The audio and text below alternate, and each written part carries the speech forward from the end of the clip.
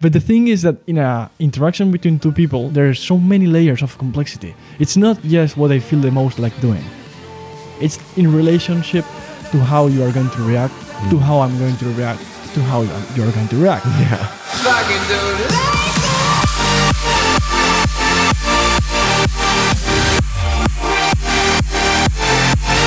So, Alex, why would you mitigate your speech for the purpose of not being explicit in what you say?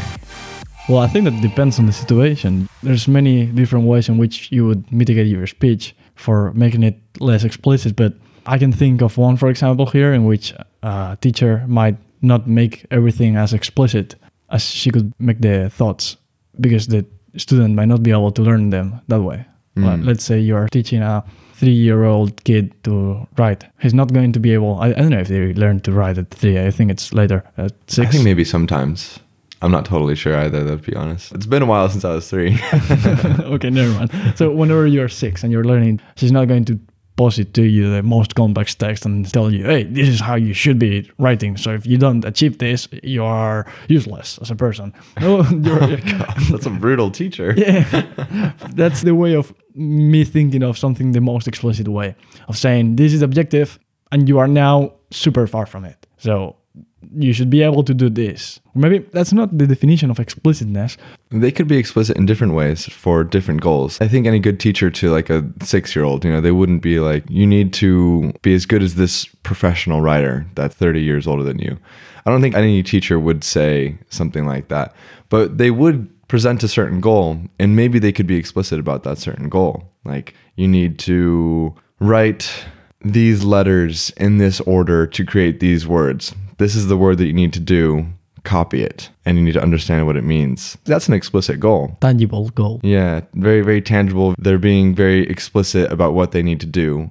They could probably mitigate it if the student doesn't understand. Say the student doesn't understand what the word means, and say the word is some type of animal. Maybe they mitigate their speech, or they add things into their speech in that example by adding sounds of a cow. This one goes moo, or this word means this, and they point out a picture or something like that. Because then they couldn't be extremely explicit in their speech. They couldn't be cow means cow, or cow means animal with black spots normally. Cow means the animal we get our milk from. The kid probably wouldn't know. But I don't know if that would be totally mitigation. What would you think? Would that be mitigation still? I don't know. That's adaptation to the incapacity of the other person with which you are interacting to understand your message in the highest capacity you have to send it. True. You would be adding things to your speech. Or subtracting. Or subtracting, yeah.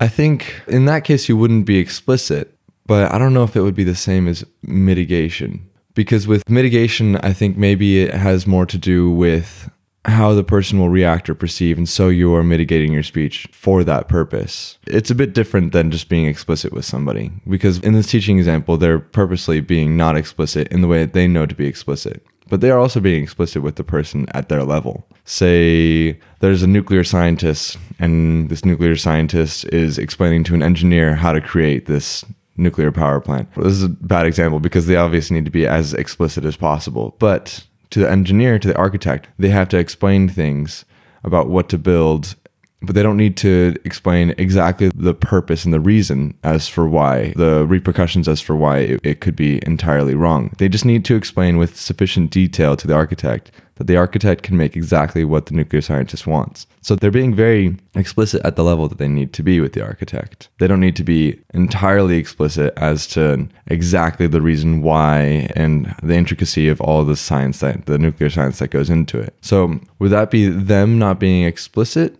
Or would that be them just not being explicit to the capacity that they can be explicit? It would be explicit in relation to maximizing the objective that in this case is building the nuclear power plant.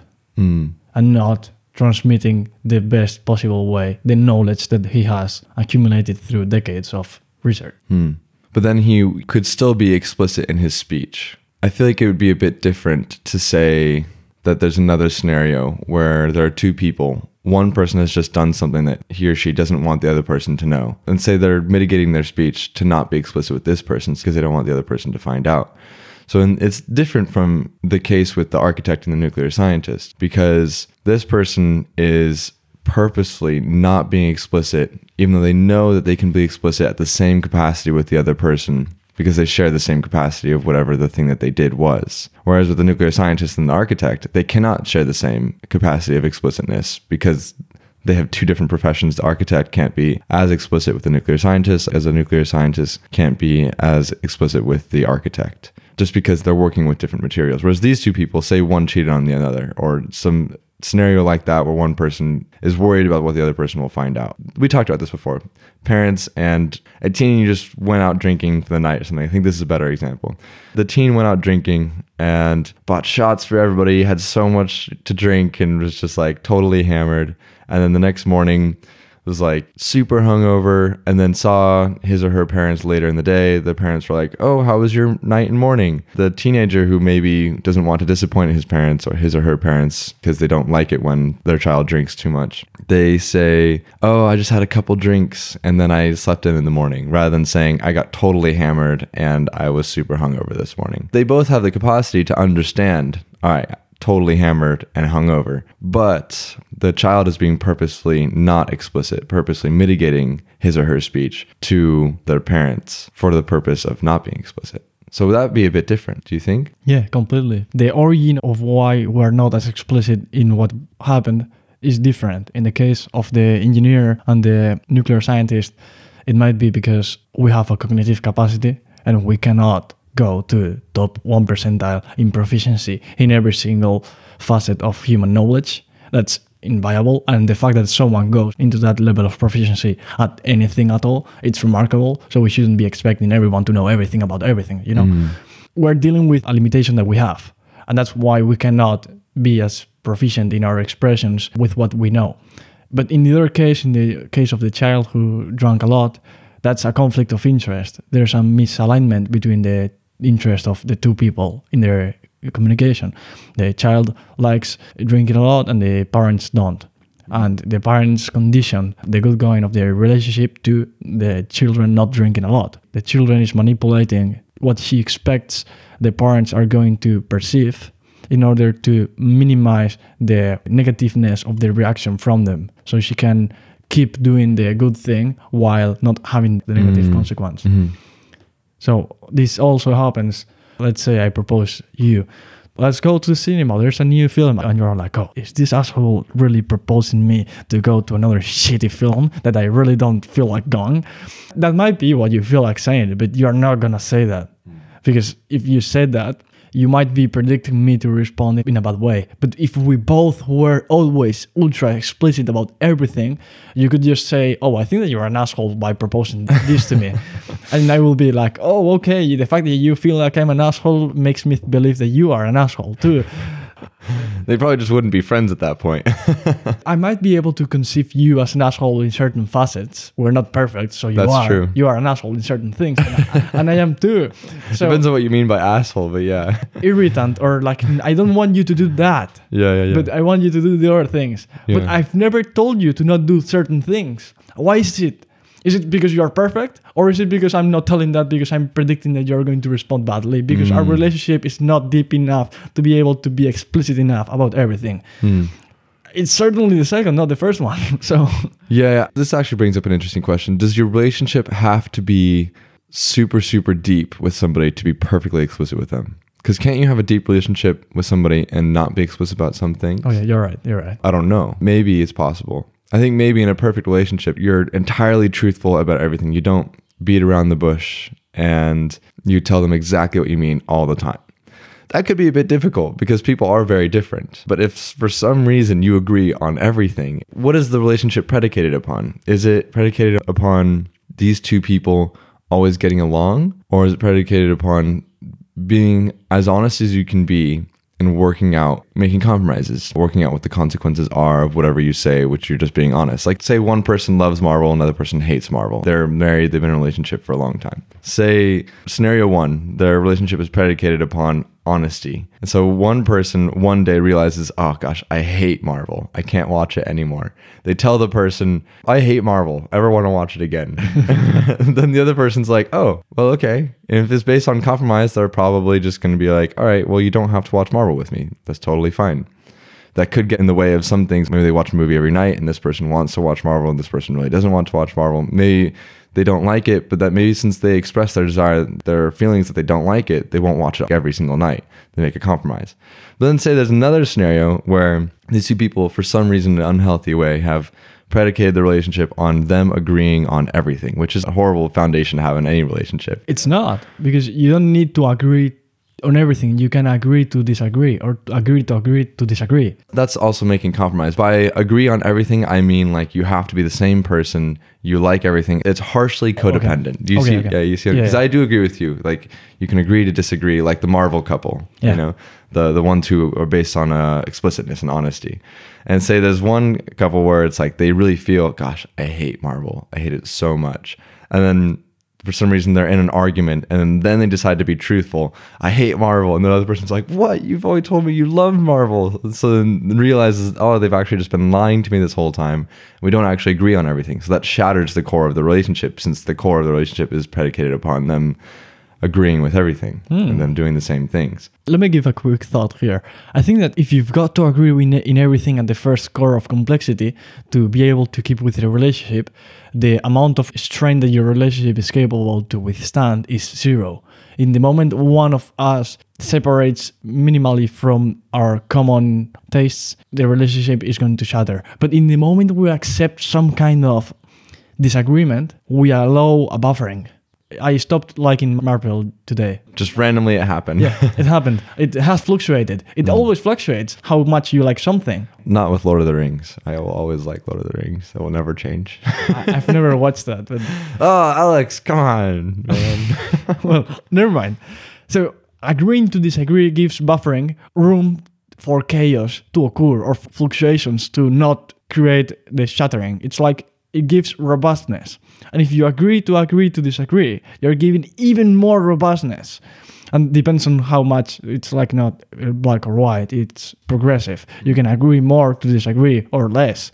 This was what I was wanting to say.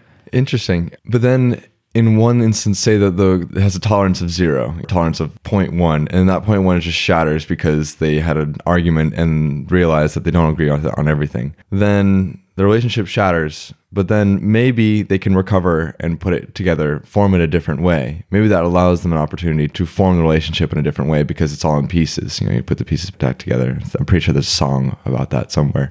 Put the pieces back together in some other way to where you can accept that there is some buffering. And then if it does shatter, then I think that can't put it back together, the people aren't willing, then it's probably not a relationship worth having. Because if it shatters and the people aren't willing to make compromise, which from this scenario, it seems like the Marvel couple that was honest about it and made a compromise, we'll just say them the compromise couple, they were able to move on. They were able to solve their problems and watch Marvel just one night a week. Surely that's tolerable enough. Marvel isn't going to inflict pain on the person who hates Marvel. Maybe a little bit.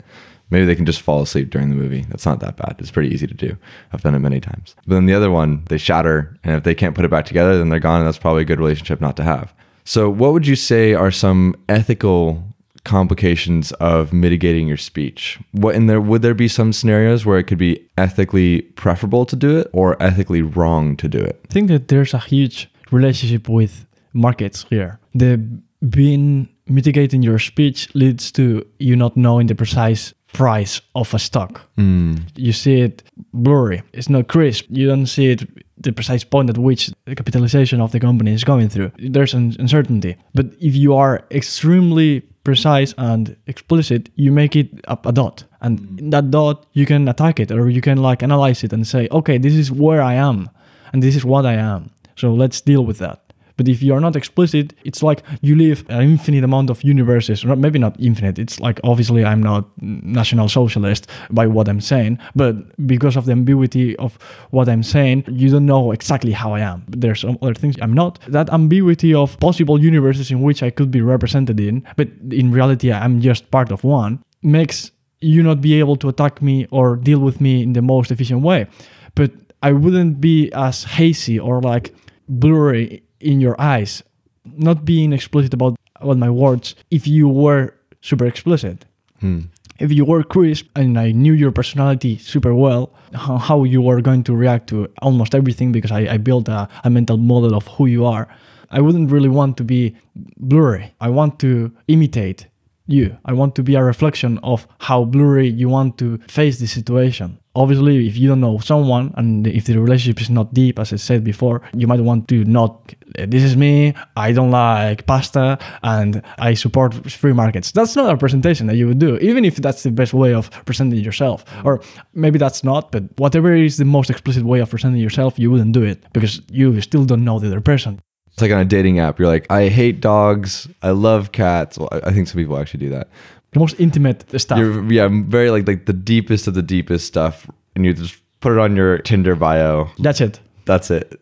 And no pictures.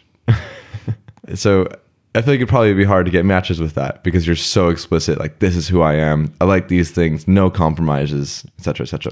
Or you compromise things, but you know me. Okay. I'm showing myself as I am. I'm giving a good representation of who I am, and I'm not accepting someone who's not doing the same thing as me.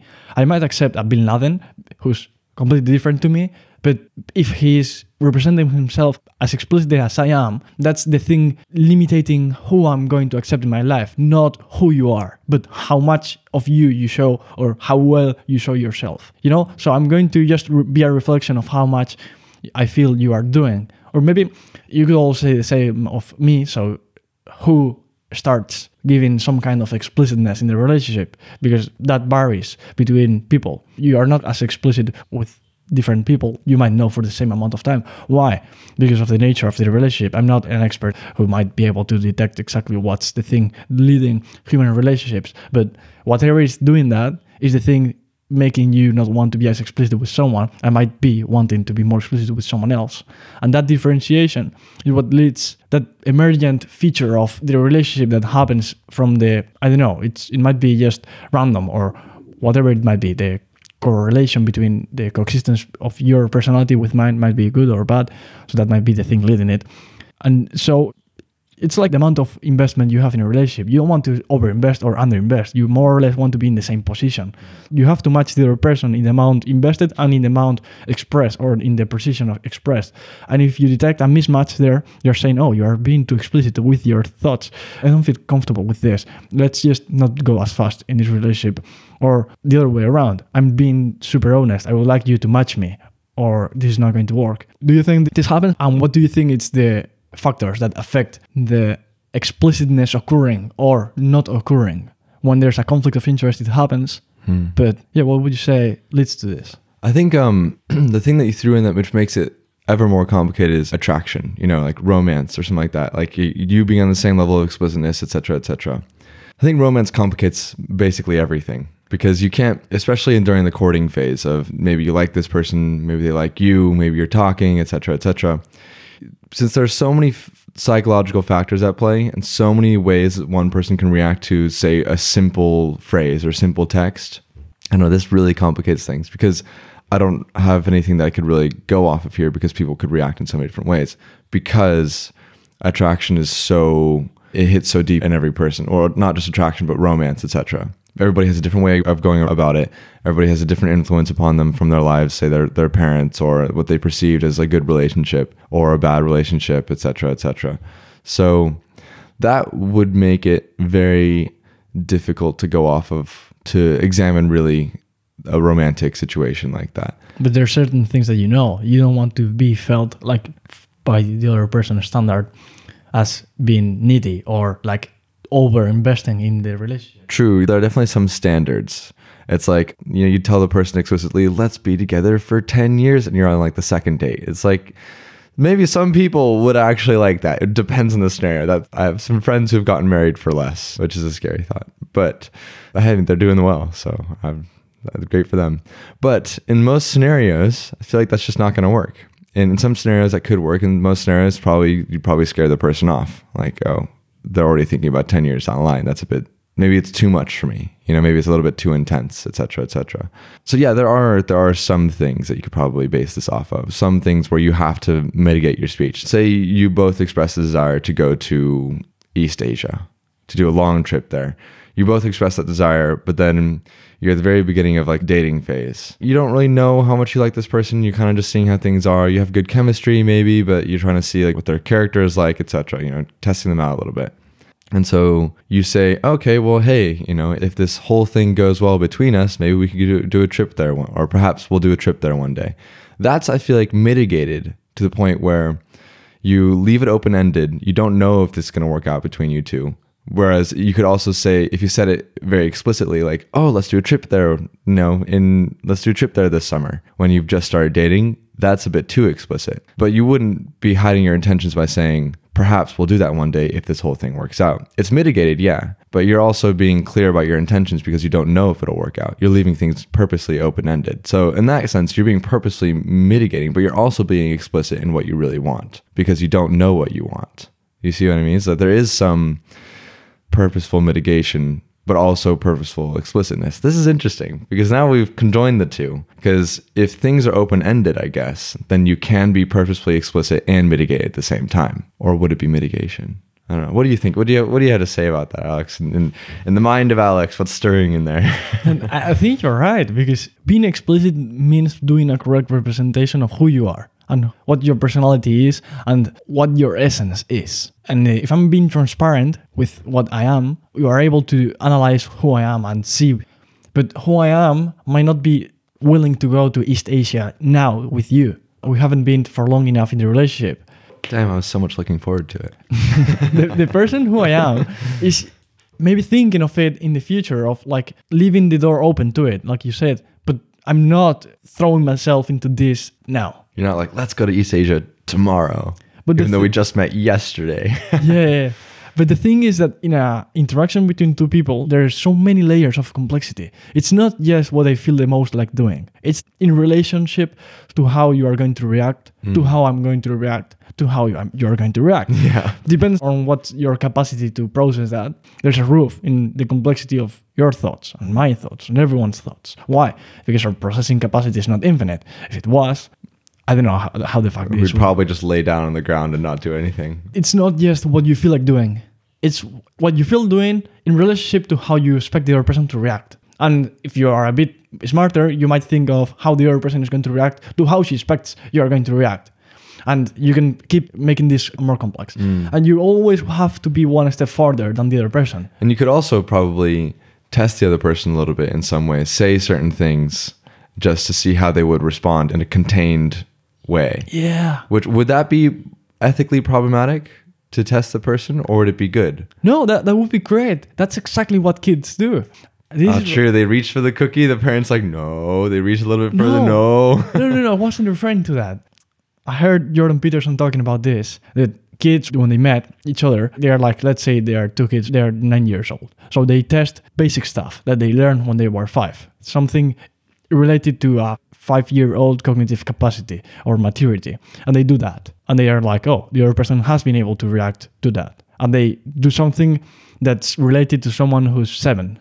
They're like poking the ground. They're like seeing, oh, where is this guy in the progression of maturity? And they do it subconsciously. They don't do it explicitly, like, I'm testing if you are stupid or not. Or if you are in my level of progression, because it's not that you're stupid, it's just that you become smarter with time. Or yeah, kids might be stupid, but that's the nature of being a kid. Kids are necessarily stupid. Yeah. If you walk away with anything from this podcast, know this: kids are necessarily stupid. And the more Alex Bouchera. The more kid they are, the more stupid they are. But the same thing happened with me. I'm becoming less stupid with time because I'm becoming less kid. Never mind. They are like seeing where the cognitive development of their person is. And if it's lower than them, they are like not willing to interact with them because they are too childish. And if they do the most complex trick that they know, something that they might be able to develop it with 9 years, they've just developed it, and the other person is already at 12, you would feel like you are not capable of dealing with the other person because that person is too complex for you. It's boring for you. It's not boring because it's stupid. It's boring because you're not able to understand his complexity. And the kid who's 12, it's not going to make it processable for you. It's not going to adapt the message for you because that requires a higher level of complexity than the 12-year-old level of complexity. So the 9-year-old is just going to be, oh, this is boring. Fuck it. I'm going to go with my other 9-year-old who might be interested in playing with the cars. Yeah. And or the trains. Yeah, whatever it is. And they do that, and in the moment they match someone in complexity, they play with them. That's the optimal point of interaction. So I think that what you said, that is saying something to poke how complex the other person is ethical, that's what happens, actually. So is what happens ethical? This would be like saying, is natural selection ethical or not? I talked with a friend of this. Natural selection kills millions of possible or potential living beings. The fact that I do it voluntarily in CRISPR, or like I have children and I modify it genetically in order to have bigger muscles or be more intelligent, and it doesn't work. It's infertile, or it never gets born because he just dies. Is that immoral? Natural selection is doing that randomly. So the fact that I'm doing it with volition, is that bad? Where does the immorality come? I think this is too complex of a topic. We could do a few episodes of just this, but where does morality come? We could do an infinite number of episodes on that.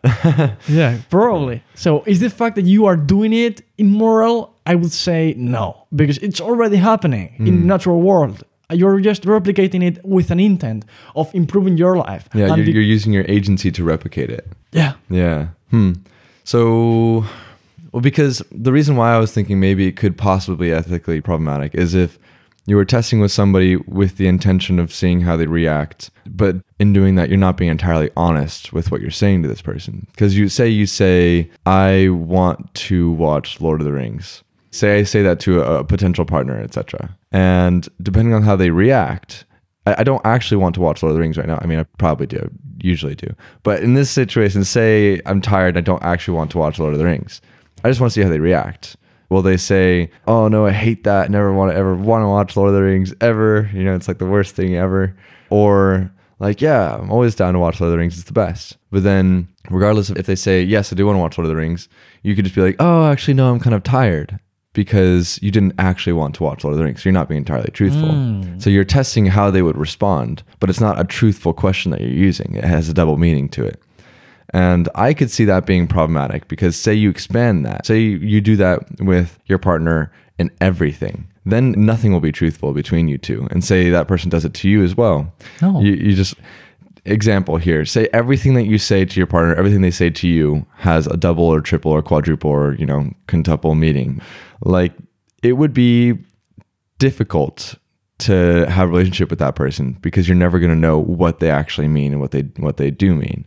It'd be very difficult. Difficult but viable. How so? If the other person is able to understand the 5 meanings of this thing you are saying, that would be like mind-blowing. That's true. That would progress things. You could communicate in more efficient ways, ever-increasing efficient ways, if you could communicate 5 meanings in one thing. But if it's to test the other individual just to see how they would react. So I guess it'd be tough, because you wouldn't necessarily be entirely truthful. This is the sticker, I think. Is that if you say something, a sentence, and it implicates that you want to do something, or maybe you don't want to do something, when really you actually do, that's a logical impossibility in regard to just that one sentence, because it's a possibility within communication. Say, I want to watch Lord of the Rings, but I don't actually want to watch Lord of the Rings. But for the person to compute that, you're saying, I want to watch Lord of the Rings, but I don't actually want to watch Lord of the Rings. You could respond by saying, yes, let's watch Lord of the Rings. And this person say, the point is that you're being dishonest in the words that you use. So why not just use the words that you want to use with that person? But the intent there is not to watch Lord of the Rings. The intent there is to gather information. Yeah. But the person doesn't know that, so you're being dishonest about it. So, but if you are explicit, you are not going to gather the information. There's a proof of work that has to be done. The other person has to process the complexity of the thought you are able to compress. This is a simple scenario, and there could be higher, more complex scenarios as well. But wouldn't it be better to say, do you like Lord of the Rings? Rather than, do you want to watch Lord of the Rings to see if they would see how they would react? But that, because in one way you're asking an honest question, another way you're being dishonest. No, you're not, because the information you would gather from asking, do you like Lord of the Rings, is not equivalent to the other way that you were going to posit it, because you are like giving the pieces separated to the other person, and the other person, if it's cognitively capable enough, it's going to put them together and give it to you done, and you're going to be like, oh wow, this is amazing, this person has actually been able to decrypt the encryption that I did. That's more information than if you just gave the raw data to the other person and said, Do you like Lord of the Rings? You are only going to get one bit of information, yes or no. That's true. And they could know that you like Lord of the Rings, and maybe they lied to you before saying that they also like Lord of the Rings. But then when you say, do you want to watch Lord of the Rings? They could say, without realizing it, they could say, no, I don't want to watch Lord of the Rings. Even though earlier they may have said they like Lord of the Rings. And so you could actually be getting sort of more intricate information as to how much they actually like Lord of the Rings. Because they don't want to watch it, then do they really like Lord of the Rings? Or do they give an example of why they don't want to watch it, etc.? You kind of see what I mean with this? It's a funny example. But if you continue with this, though, into higher and higher complexities within a relationship, can it function? No. No, because we're not capable of cognitively processing all this super fast. Yeah. Like 3 steps. It'd be a mess. Yeah. 3 steps from the most basic thing, we're not capable of doing it. It's just 3. And you're just 3 layers of abstraction. That's super low. That's stupid. Well, stupid in relationship to what I could conceive of happening. That I'm not able to do it. I'm just conceiving that its existence. A computer could process 1,000 layers of abstraction. I'm not. Why? Because I'm a fucking primate. So I think that it is necessary to build those layers of complexity, of redundancy that makes the other person not capable of dealing with if it's not cognitively capable enough. Because the other person is never going to say, oh, you know what, my IQ is like 145, but yours is 150. So you're probably going to be able to abstract something farther than I am. That's it. I'm not good enough of a partner for you. You're going to get bored with me. Go with another person. Okay, 5 points might not be good enough. I don't know how good IQ is in representing cognitive capacity. But if it is good, I don't know, I haven't looked at the studies. Someone who's 90 of IQ and trying to go into a relationship with someone who's 160. That'd be difficult. Yeah, that's super difficult. I wouldn't be like, oh, what the fuck is these 2 people going on here? There's some other interest. They might want money or sex or there's something else going on there. Yeah. Then not just... I think the poking of the information, of trying to force the other person to do the computation, the super complex computation that you are capable of encrypting. The testing, yeah? Yeah, the testing is the basis of a relationship. What is a relationship if it's not gathering information from the other person? What you're trying to say is you'd be more honest with the other person if you do test them.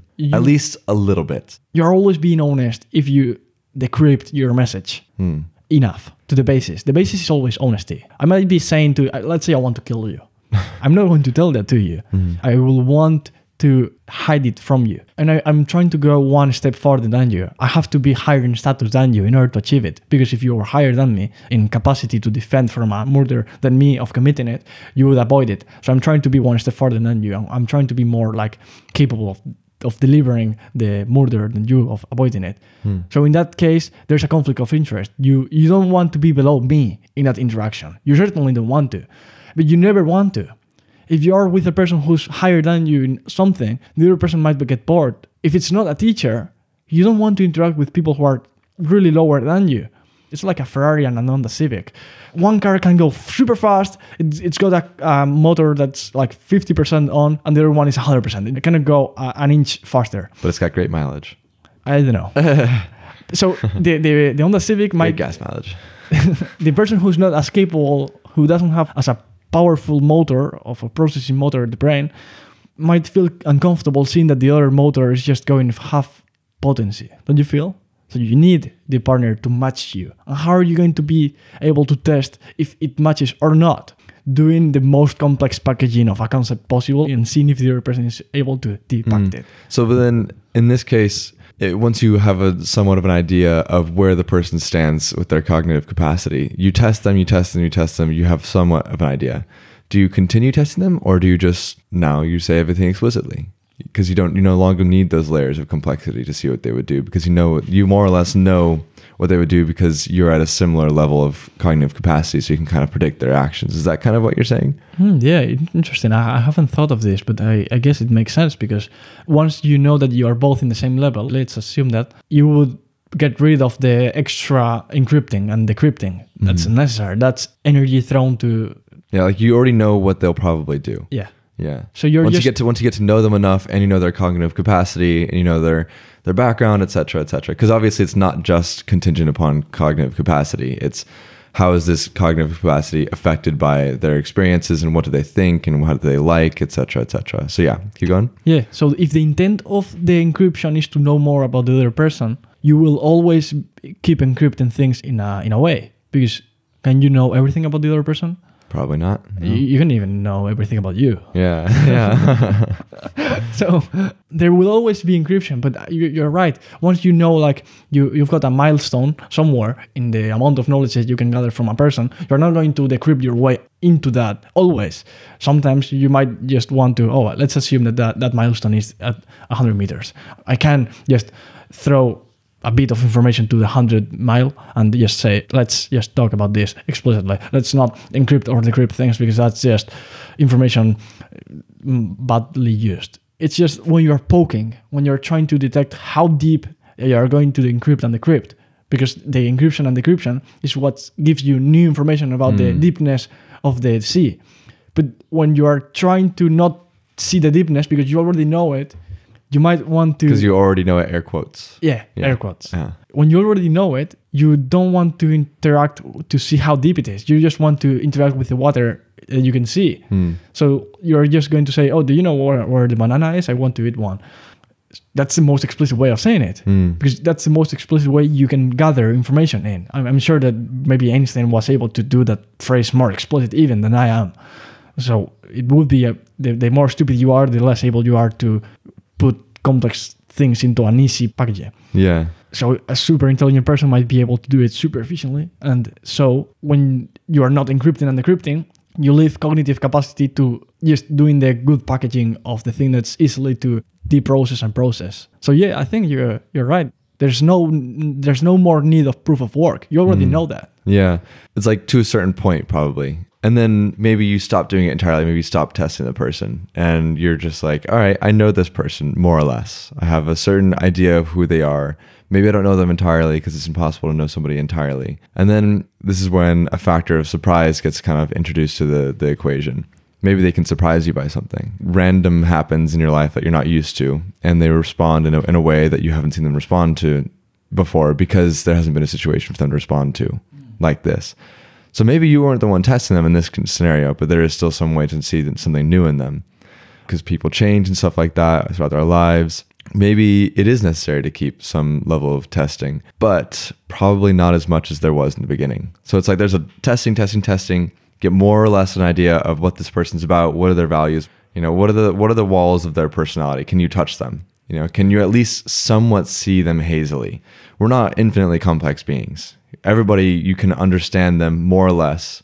Obviously, if you had a similar level of cognitive capacity, because some people can be obviously very different than other people. And if you're willing to think and reflect and retrospect and all these wonderful things and maybe willing to have new experiences, then you would be different than somebody else. And so that other person, and I don't necessarily like this term, but say somebody who is basic and there's somebody who's complex. The basic person wouldn't be able to understand the person who's complex. And so they'll probably try to impose walls on the complex person. But then ultimately those walls will never hold. They'll never be able to withstand because the complex person would do something that the basic person has no idea why they did that. Unless the complex person wants the walls to hold. That's true. A teacher. Yeah, the complex person could say, for the sake of the relationship, say there's a really complex person, a really basic person. Say, I don't know, they're together for the money or something like that, just the looks. But maybe the complex person, and it could be, IQ, emotional intelligence, etc., etc. For some reason, they are complex. Maybe it's just their life experience, etc. So they don't have to necessarily be smarter or less smart. Maybe the basic person is also really smart, but then they've chosen to not have as many experiences or not make themselves complex. And so, say the basic person imposes walls on the complex person. The complex person then can accept those walls or reject those walls. And if they reject those walls, then they'll constantly surprise the basic person. And maybe it could cause stress or anxiety in the basic person because they can never predict the other person. And that's hard to have a relationship with somebody you cannot predict. It would cause a lot of stress as long as you're invested in it. If you're not invested in it, then you don't care.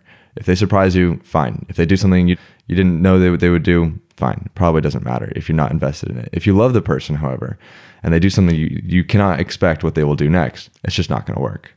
But there's a Goldilocks zone here too. You don't want to be able to perfectly Yeah, expect the other person.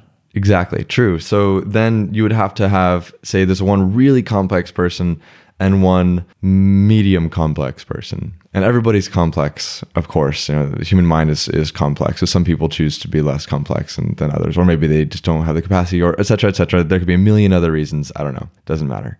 But say there's one super complex, one medium complex. The medium complex person could probably know the super complex person, probably have an idea of what they're going to do more often than not. But sometimes no. And that could be exciting for the medium person. Maybe they could know the complex person has certain values of certain things, so they will always do something. But then in certain scenarios, they wouldn't do that something. So yeah, I guess it depends. I had a quote that I really liked. That's the talent is hitting a target that no one else can, but genius is the one who hits a target no one else can see. I think Nietzsche wrote a lot about this as well. It's like, the higher we soar, the smaller we appear to those who cannot fly. So that one hits. That one really hits hard. That's a good deep. one. Yeah, that's a good one. Because it's like the more complex somebody is, the more they have to impose their own walls on somebody. Like kind of going off of what we were saying, more or less. The really, really basic person, really, really basic person, and really, really, really complex person. This complex person is just in an entirely different dimension or stratosphere than the really basic person. The really basic person will have no idea what this other person is like. So they have to impose their walls on who this person is because they have no idea. If you are more complex than the other person, there's a point at which you cannot be much more complex. Yeah. Okay, so the Goldilocks zone essentially is if you two can see each other in a good light. You two can see each other through some level of complexity to where you won't always know what they're going to do. But you can at least, your walls for that person, since say the medium complex person, the super complex person, the medium complex person is able to have the capacity to put walls far enough for the super complex person to where they can interact, to where they can know the other person in some way, even though they'll still be surprised with some things that they will do. So I guess it doesn't totally apply to this quote, but it's a good, great quote nonetheless. It somewhat applies to it. Applies, yeah, I guess in the super complex to the basic person, because the basic person wouldn't be able to give walls big enough for the super complex person. So what do you think about this? There's not enough of a proportion of the content of the other person inside of the walls that you constructed of the other person. I want to limit your actions to a box, and if the facets of your personality are in a big proportion out of the box, you're not going to want to be in this relationship. You don't want to be limited in that way. I'm limiting you in a lot of ways. You're not being able to talk with me in the most proficient way you can about psychology or theology. Why? Because I don't know about that. So I'm limiting you, but you consider that limitation to not be bad enough to have a big part of you or a big enough part of you out of that box to be worth it, to be done. It's like what you were saying earlier, though. There are some things, and I'm not claiming to be top 1% in philosophy of religion. Psychology, I don't know. I know a good bit about it, but it's not prefer philosophy. Like you were saying before with the nuclear scientists, only 1% of people can have that amount of knowledge for what they're trying to do there. I think they get quite used to the vast majority of people not understanding what they're speaking about. And I'm not claiming to be in the same exact scenario at all, but just because you bring it up. And so I guess that for the super complex person as well, they'd probably be accustomed to not everybody understanding exactly what they want to talk about. And so they probably get more accustomed to just doing it by themselves, or maybe they have one friend they could do that with, but they enjoy the conversation, the complexity of many other conversations that other people bring to the board because they like to learn about things. So you with markets or something like that, or you with, many other things that we've just spoken about in this podcast. You bring it up, so much fun to talk about, even though we don't really talk about philosophy of religion too much. We have, I think, in the past. Yeah. But I think that it's, obviously there are some things that people can connect on so that the super complex person can still connect with the medium complex person, or the medium complex person can still connect with the super complex person, because the medium complex person could be very, very super, super complex in some ways that the super complex person has no idea. You could shift the board then that way as well. The medium complex person will be the super complex person in certain ways, because obviously it's not just flat out across the board. Super complex person knows everything. There are things that some people know about, other people don't know about. But then with the compromise that we were talking about earlier, they compromise to talk about some things. Maybe they enjoy a little bit of Marvel this time. Maybe they enjoy a little bit of, I don't know, other Disney movies this time, and they work it out. But then with a basic person, it'd be more difficult to do that because the gulf is wider. Maybe the basic person actively chooses to not become more complex, and that would be stifling for the super complex person. Most probably. I don't know, unless the super complex person values like physical beauty above all, and this is the basic person's like the most beautiful person in the entire world. But then it would still kind of get boring because you just have to stare at them all day. And what else are you gonna do? Yeah, I read a quote recently that was, you see many smart guys with beautiful and stupid girls, but you never see beautiful and smart girls with stupid and good-looking guys.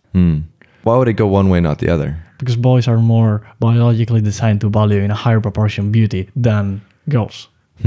Interesting. But if you say you met Einstein, like super, super intelligent, and obviously he's just kind of like he's the classic guy to point to in this scenario. So say you choose Einstein or Nikola Tesla.